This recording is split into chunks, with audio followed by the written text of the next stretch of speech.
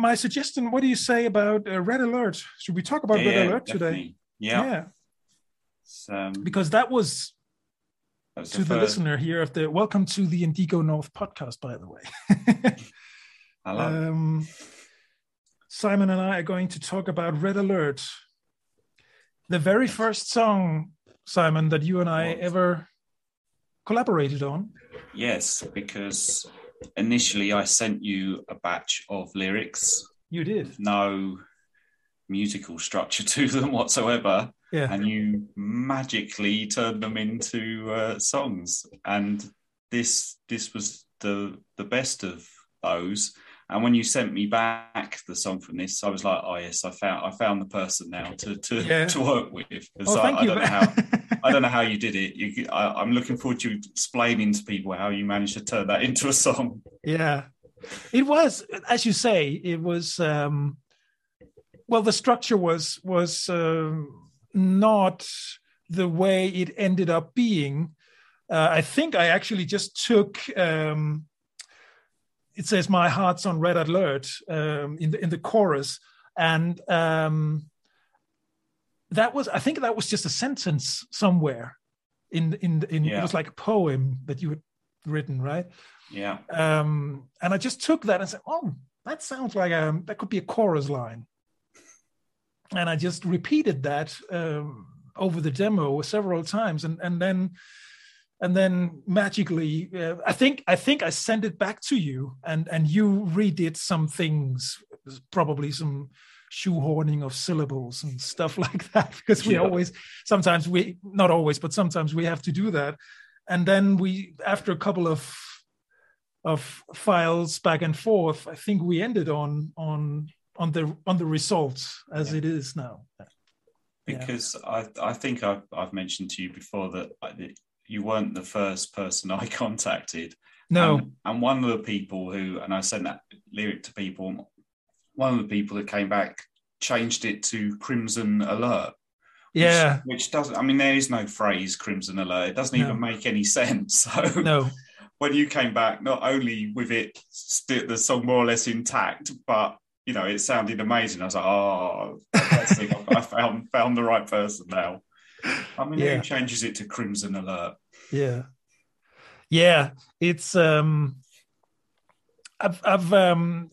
we could talk about this in a minute as well, about general collaborations, because you and I have been approached by another collaborator in the US, and we may not do something there. I don't know, but the right fit with a songwriting partner is actually not as easy as you would think. I'm happy you liked Red Alert, and I was happy. I was pretty nervous when I sent you the song the first time, because you never know what people think, and you kind of expose yourself there. I mean, not just with a musical style, that's one thing, but also do you like what I've done with your words? And I think any songwriter will recognize that songs words in a song, they're not just words. You have to sing them right and put the right emphasis, and the syllables need to be right. I think in modern songwriting nowadays, people do anything. Sia and Ed Sheeran, all the big ones, they will shoehorn anything, and you will actually have to pay attention to listen to what are they actually singing. It's true. But you and I, we're a generation older, I think, and we like that you can understand what's actually being sung, right? Yeah, definitely. Yeah. So, no, it was a good experience, and since then we have been working together. Do you remember the lyrics? So do you want to talk about what brought you to yes, to tell the story? It was based on real life. I think it says, I can't remember the first lines. I think it's going back to when I was 11 or something like that. So it was around that age. It was when I was in primary school, and there was a girl I liked and that I used to spend a lot of time with. Yeah. And, well, I think she liked me, but this is what the whole song's about. She would never admit it. She would never admit it for the whole time. Okay. That we were kind of very close friends. Yeah. And so that's what that song is about. Why won't you admit it? Come on. Yeah. We're spending this time together. It's, but yeah. And that's what it was about. So it was through that, obviously I was only young at the time, so I can't say I was particularly hurt, but still it hurts. And so that's that whole thing. Well, I've been through this experience where I've been hurt, and therefore, my heart is always on red alert now for whatever happens in the future. Yeah. And so that's where that lyric comes from. Yeah. So it was like a first crush song. Yes. Yeah. But yeah, she would never admit it back. No. Not that I ever admitted it in public either, but I think I made it because you don't want to put yourself don't want to put yourself out there. So I never particularly admitted it to anybody either, but I think I made it pretty clear, and then she would always just shut it down and say, "Oh, no, actually, I like this person, or I like this person." No, Well, that's why you become a songwriter. That's why you become a songwriter, Simon. That's in order to tell these stories. It is. Yeah. So it's not a particularly happy song, really, but no, but it's a very realistic song. It's not particularly depressing either. I think it's just and it was a bit up tempo. That's again back to a theme I think we've discussed, that contrast between having sort of depressing or not so happy lyrics and then up tempo music. I am a sucker for that contrast. I always enjoy that. I think we've discussed this before, but all the best pop songs have that kind of combination. Yeah. And I remember, I think it was Brett Anderson from Suede I heard an interview with, and he expressed the same thing. An example he gave of that kind of song was Suspicious Minds by Elvis Presley. That is such a song that actually you can feel really happy singing, but the lyric is actually quite sad. Yeah. And all the best pop songs have that kind of combination. Yeah. I am actually right now I'm into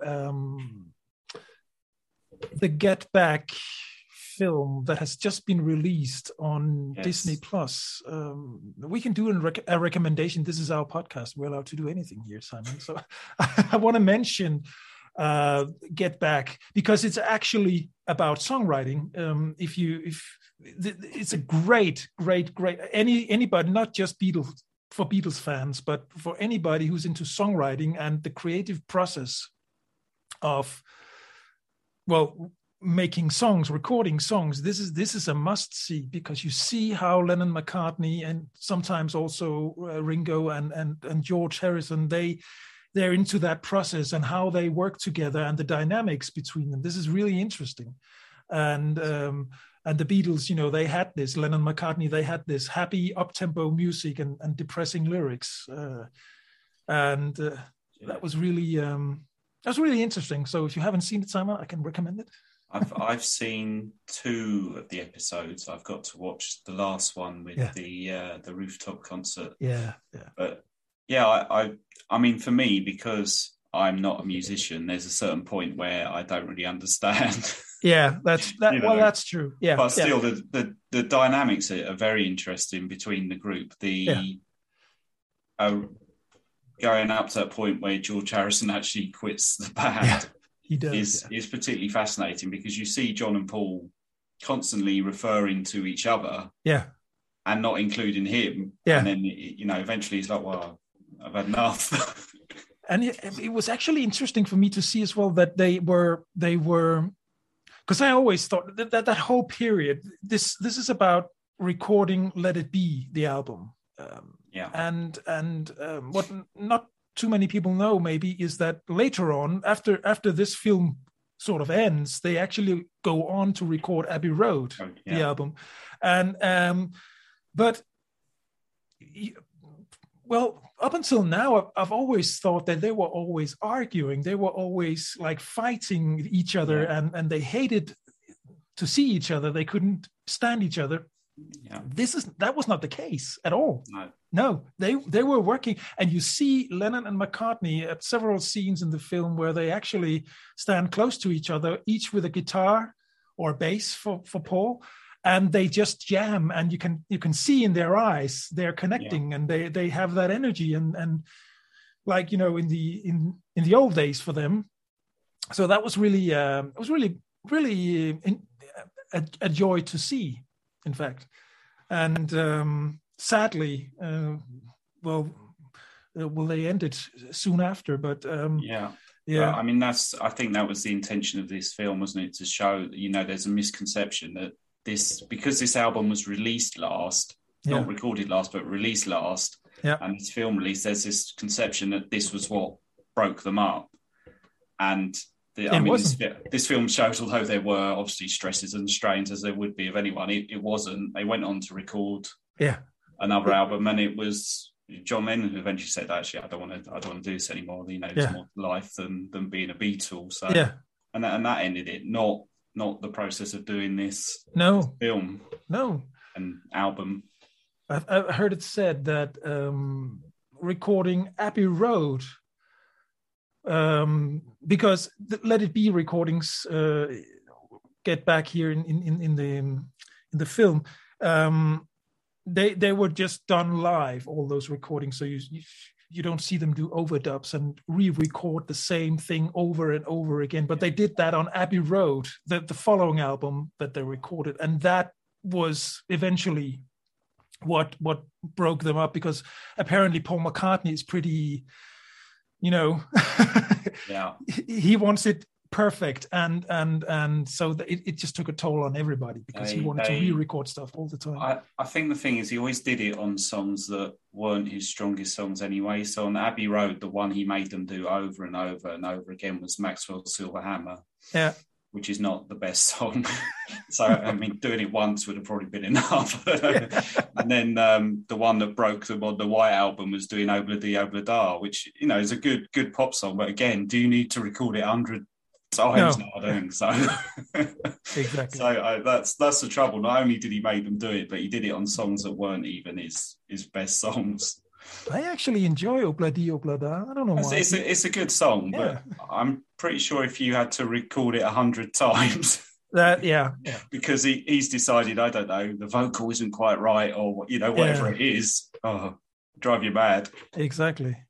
I sometimes have the same thing with our songs, or any other of the songs that I sing, and I'm not, you know, particularly good singer, but I can hear when something is not quite the way you would want it, and sometimes it's just not possible, or other times someone hears it and gets back to me and say, you know, you might sing that one a little differently, and I have to do that again.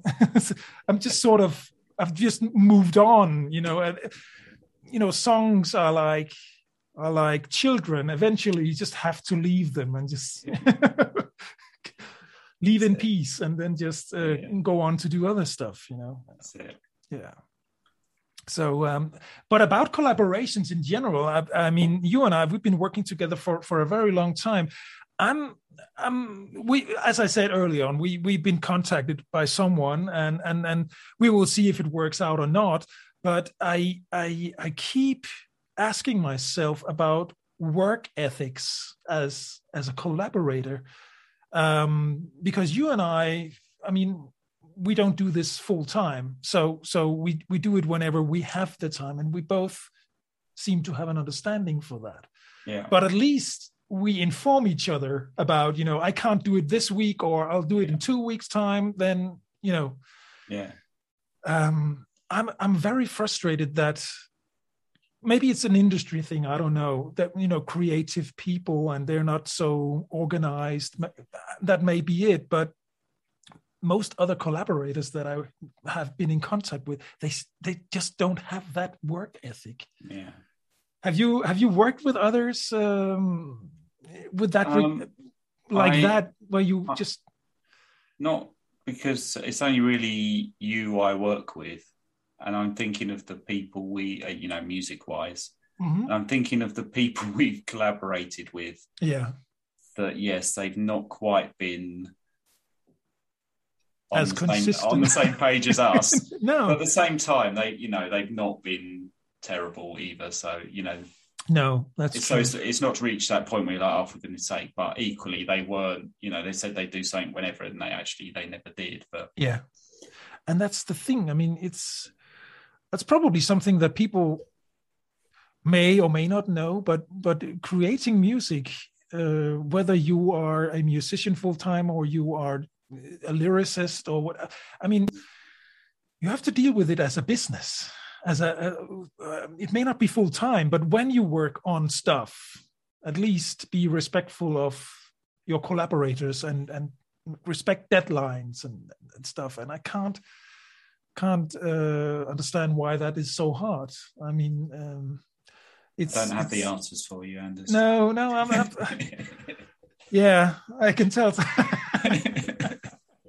It's just no, I'm just letting my frustration go off here, but it's just we I think both of us, we would love to just, anybody who's interested, Yeah.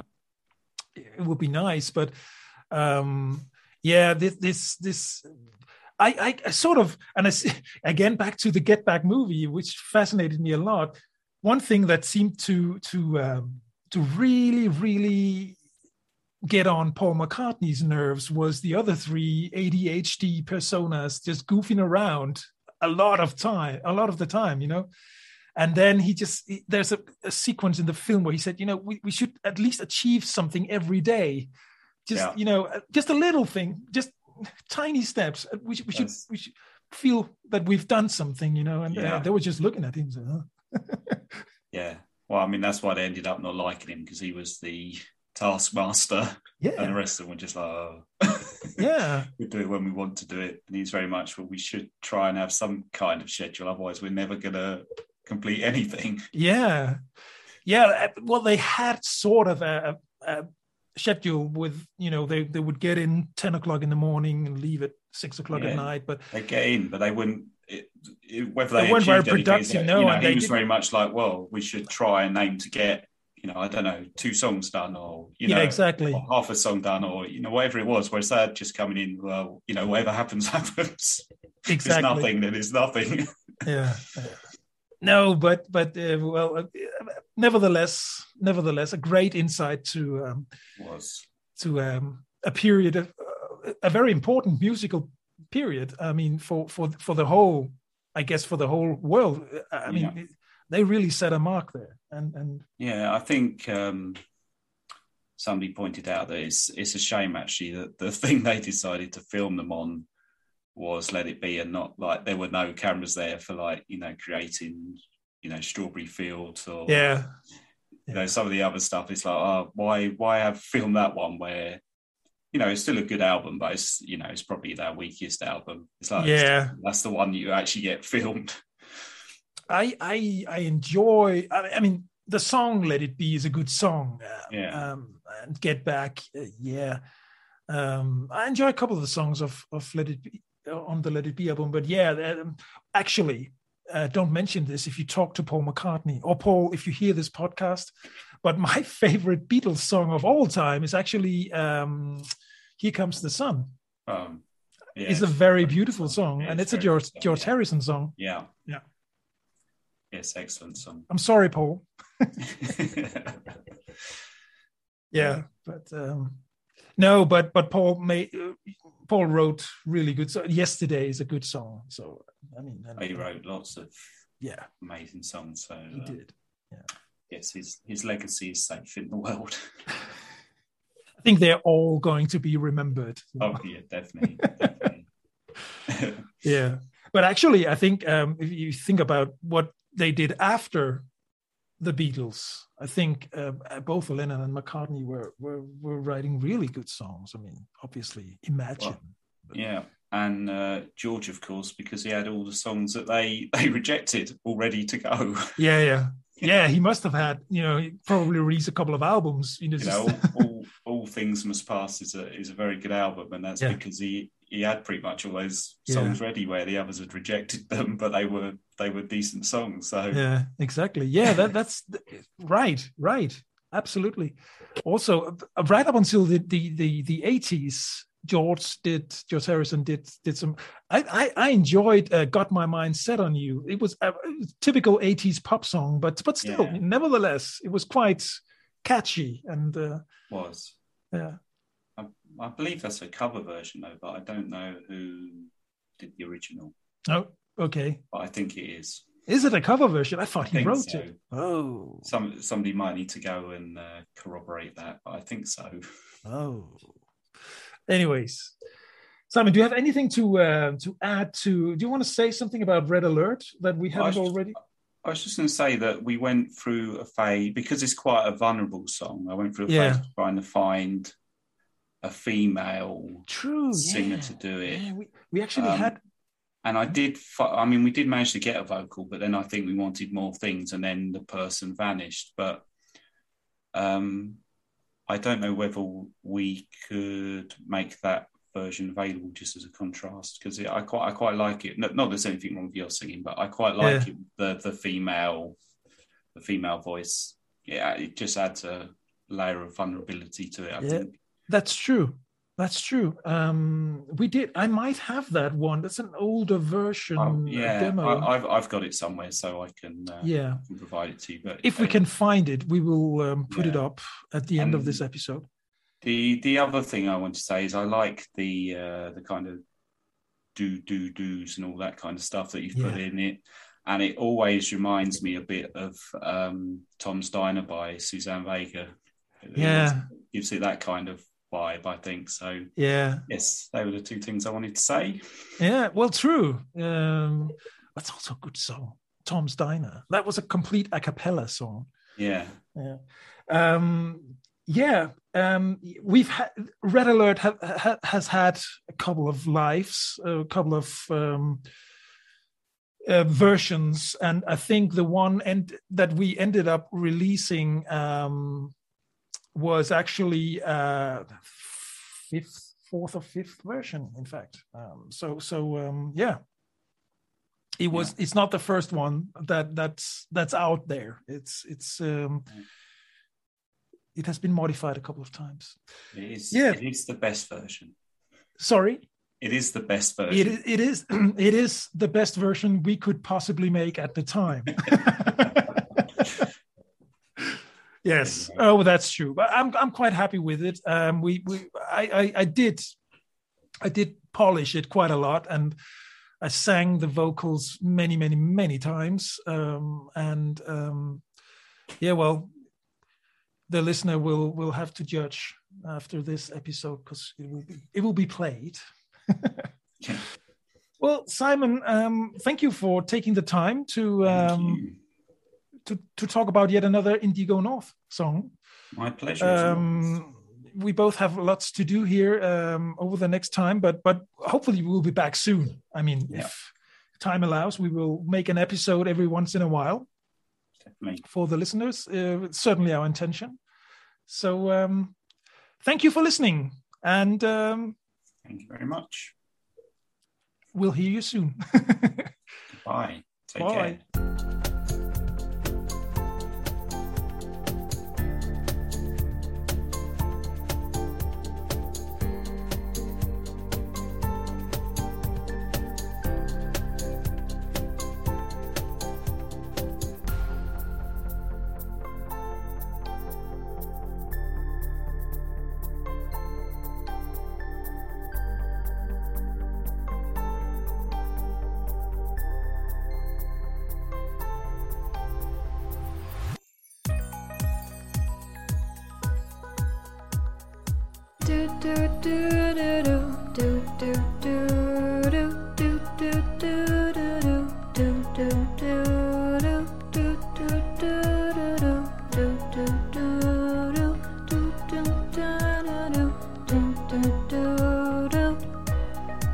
Let me take you back to when I was just 11. Even then I knew what it was like to be in heaven. Every time I talked to him, he would laugh. Everywhere he walked, I followed the same path. So why would he lie to me?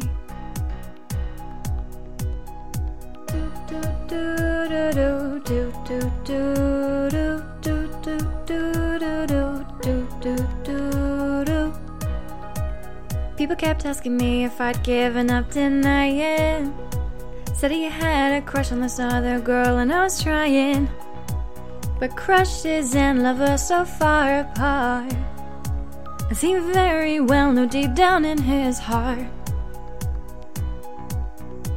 So why would he lie to me? He never admitted he loved me. Couldn't bear to say those precious words. He never admitted he loved me. The situation was truly absurd. My heart on red alert, love equals hurting. My heart on red alert, love equals hurting. My heart on red alert, love equals hurting. My heart on red alert, love equals hurting. And ever since we said goodbye on that fateful day, a fest of every boy that comes on along my way. I've laughed and smiled in all the right places. I've seen the beauty and outline of their faces. But I always know love just equals hurt. So I keep my heart on red alert. Now I sit here all alone thinking what might have been, and I still hear him in my dreams, it seems. I wonder where on earth he is now. Maybe explaining to some poor girl how he must lie to pass her by. He never admitted he loved me. Couldn't bear to say those precious words. He never admitted he loved me.